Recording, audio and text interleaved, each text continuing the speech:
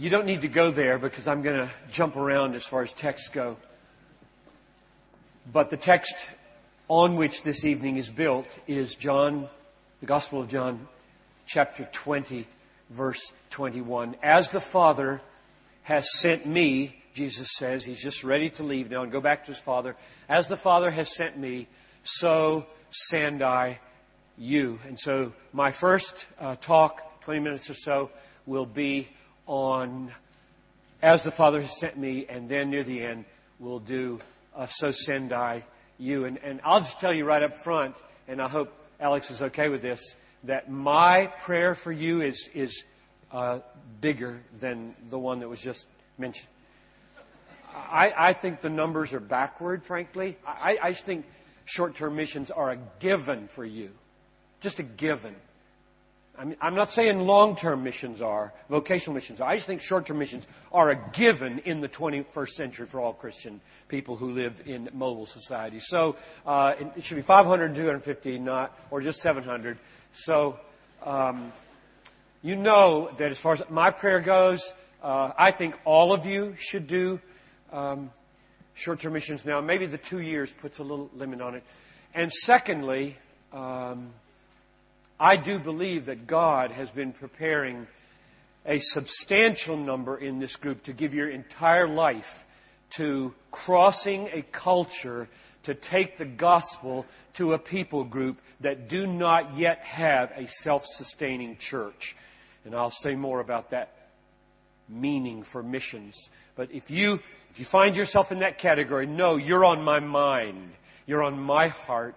And I would like in 30 years or 20 years for you to look back on, September 3rd at Forum and say, that was the night I crossed the line. We just sealed the deal that night with everything that was happening there. So those are my two broader longings and prayers.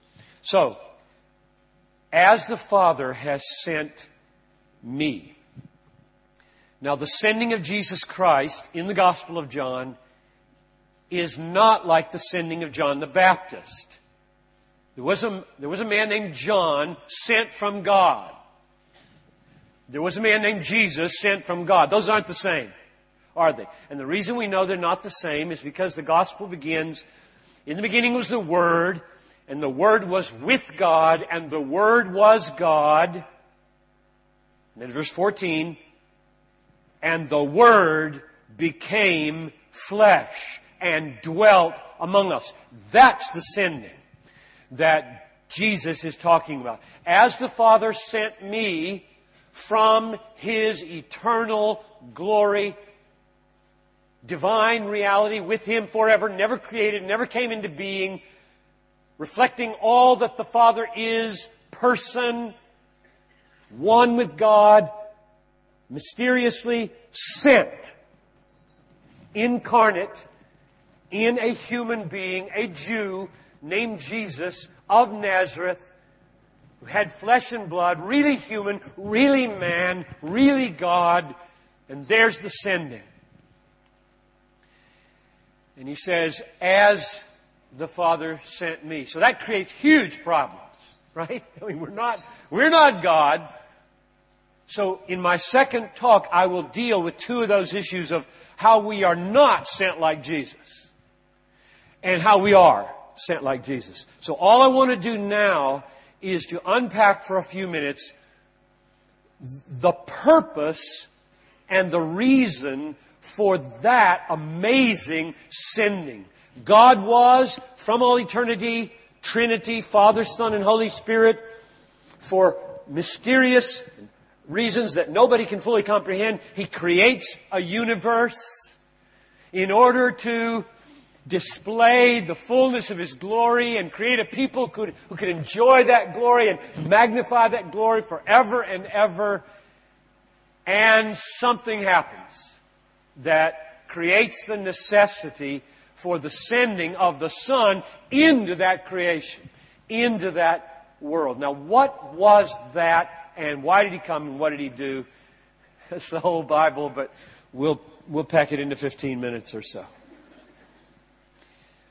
First, God created you and everything else and everybody else and all the universe for His glory. I'll give you one verse for that. I could give you dozens. Isaiah 43, verse 7. Actually, starting in verse 6, it goes like this.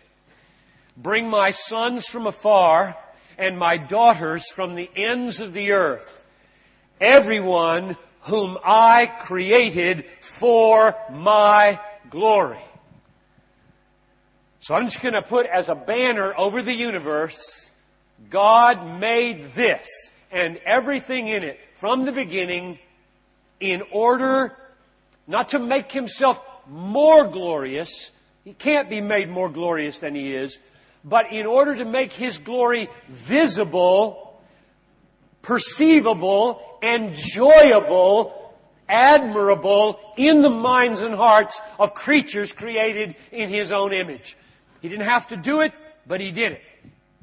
He created us that we might magnify, reflect His glory. That's why the universe exists. So, you read in 1 Corinthians 10:31, the text that my dad quoted to me probably more often than any other verse that I can remember. Whether you eat or drink or whatever you do, Johnny, do everything to the glory of God. Which simply is taking the big macro purpose of the universe and turning it into a daily practical mission or duty that you're supposed to do.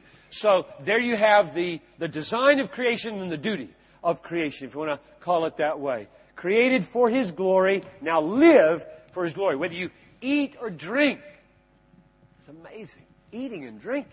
I wrote an article one time called How to Drink Orange Juice to the Glory of God. Because if we're going to say that verse, we need to have some idea what in the world does it mean to drink.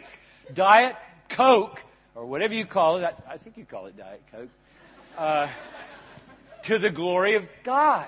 Is that possible? Hope so. Psalm 19:1. The heavens are telling the glory of God. Even the rain. And the sun. Lord, let the sun declare the glory of God. We've seen the glory of the rain. Thank you very much. I'm sure the farmers appreciate it. Now, one more comment on this. Whenever I say this, and I love to say this, wherever I go, that God created us all, everything for His glory, the reaction among skeptics and many Christians is that sounds megalomania. God is really into Himself. Because if you said, the reason I'm here tonight is to display my glory, you would think that's sin. And it would be. Because I'm not God. Now, just one or two sentences about what could be hours of discussion. The reason that that's not evil in God is because God is infinitely glorious, and to put that on display is good for us. If God were to conceal His glory from you, the very joy for which you were made would be constricted and confined and limited. You were mainly made for the joy of admiration, not mainly the joy of sex or mainly the joy of eating, both of which are totally legitimate in their right place, but mainly the joy of admiration, and not just the admiration of the skies, the mountains, and the glorious things of the universe, but the admiration of God Himself. And if He didn't display that to you, you would not be able to enjoy it. And therefore, God is the one being in the universe for whom self-exaltation is the highest act of loving people. For you to do self-exaltation is not an act of loving people. Because you should point them to God, not yourself. That's the act of love, not yourself. So that's the first way to set it up. Now, what happened? God made this universe. And sin came into the universe. And with sin came death and futility and the horrors of the world that we see. What is sin? Now you can look at this if you want to with me. Romans chapter 1. You know this text, I'm sure, but we need to, I think, make really clear. Romans 1. Get a definition of sin in front of us here, because what we're moving to is, why did He send the Son? Why did He send the Son? What's this all about, this first sending? So Romans 1, let's read verses 21 following. Although they knew God, now this is everybody in all the nations where they have seen God in creation. Although they knew God, they did not glorify Him as God. That's why they were made. That's why you were made. That's why all the students in the British Empire were made. They were made to glorify God. They did not glorify Him or give Him thanks, but they became futile in their thinking, and their foolish hearts were darkened. Claiming to be wise, they became fools, exchanged the glory of God, the immortal God, for images. Let's just stop there. That's enough. They were offered by creation, here's my glory, know me, love me, enjoy me, find in me your total and complete satisfaction and fulfillment and admiration. And they looked, Eve looked, Adam looked, you looked, and said, I prefer television. I prefer sex. I prefer food. I prefer fame. I prefer friends. I prefer wife. I prefer kids. I prefer preaching. That's the meaning of sin. You know, the verse we usually go to for sin is 3:23. All have sinned and fallen short. You know what's behind that word, fallen short of the glory of God? Lack is the word. All have sinned and lack the glory of God. I think the meaning of the word lack in 3:23 is defined by 1:23. It's a little easy way to remember it. Romans 3:23 is explained by 1:23. And what 1:23 says is they exchanged. They were offered the glory of God. They considered its value, its beauty, its wonder, and they said, no, thank you. I have other agendas in my life. The glory of God is not fascinating, not interesting, not satisfying. It's not what I'm made for. I'm made for making it up the corporate ladder or whatever. That's sin. Sin is exchanging the glory of God for anything, whether it's ministry or murder. So that's what happened. Everybody fell into that condition. There's not a human being on the planet that is not like that. Nobody loves God with all their heart and soul and mind and strength. We have all fallen short of what we were created to be. And now the question is, what was God's response to that? And His response, given the character that He is, was twofold, not single. His response, according to Romans 1, is wrath. 1:18. He's very angry about this.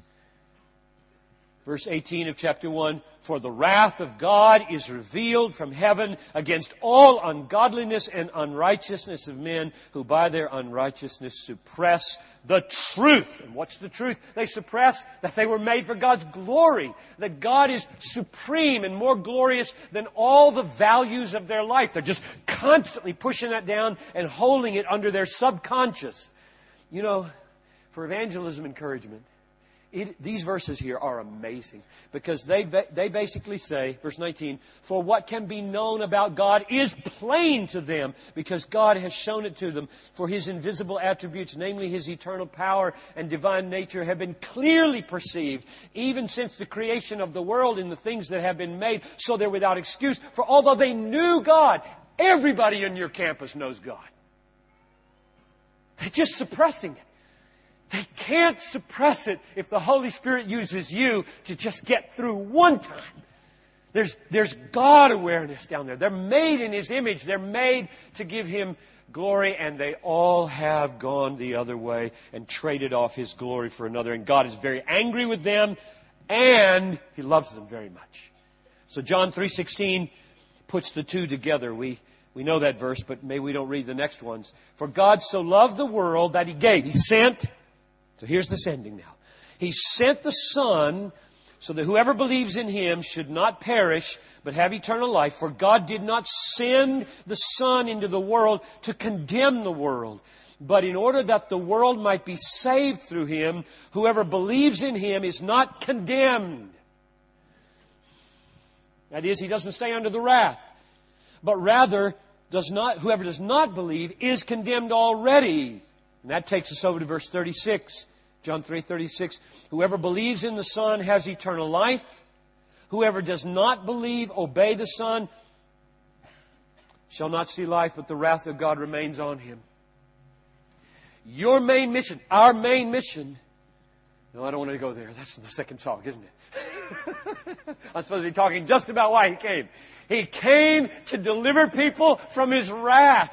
He sent His Son to deliver them. Now, how did He do it? How am I doing? I don't know when I started. 3 or 4 minutes more.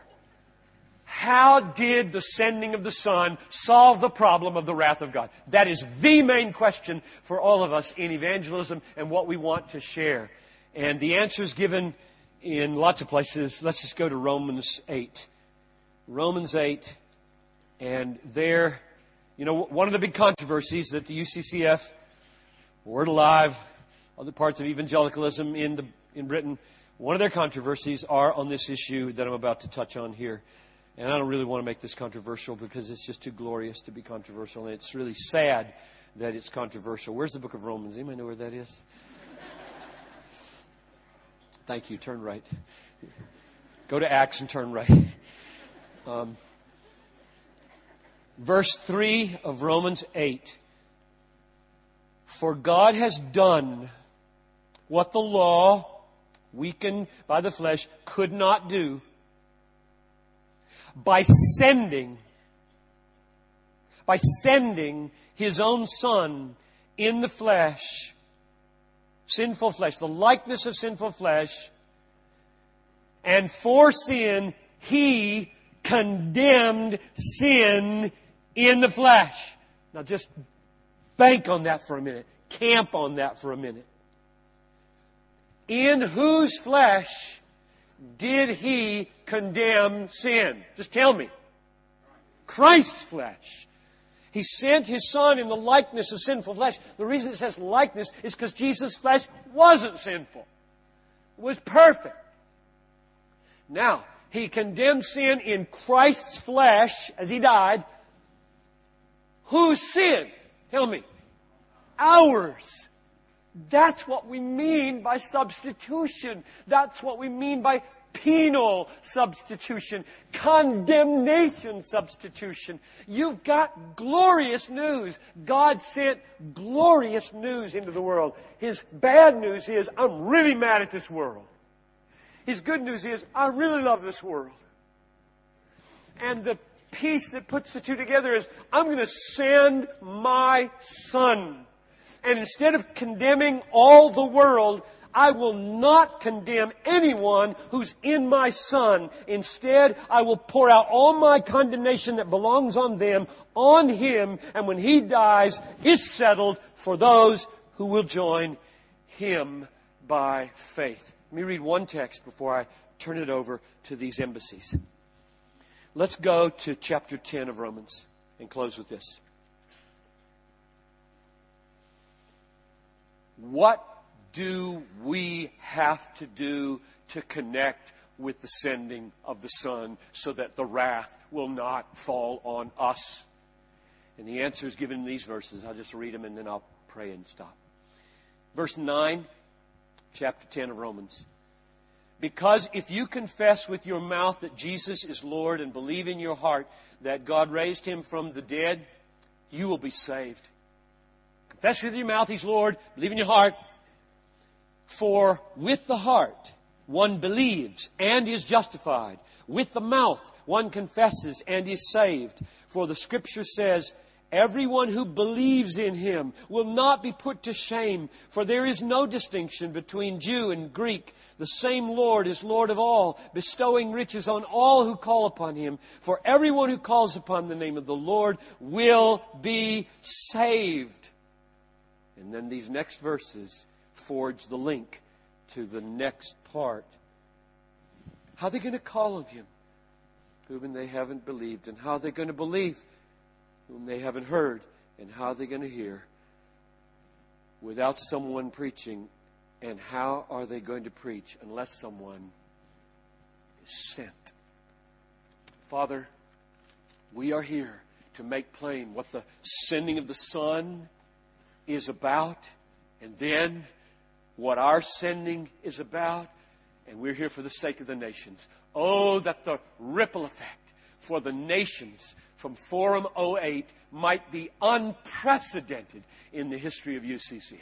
I mean, the entire century-long history of InterVarsity around the world. Lord, let something happen among this band of young people as they dream about the purpose of their lives, so that stories would be told in years to come about what you did tonight, I pray in Jesus' name.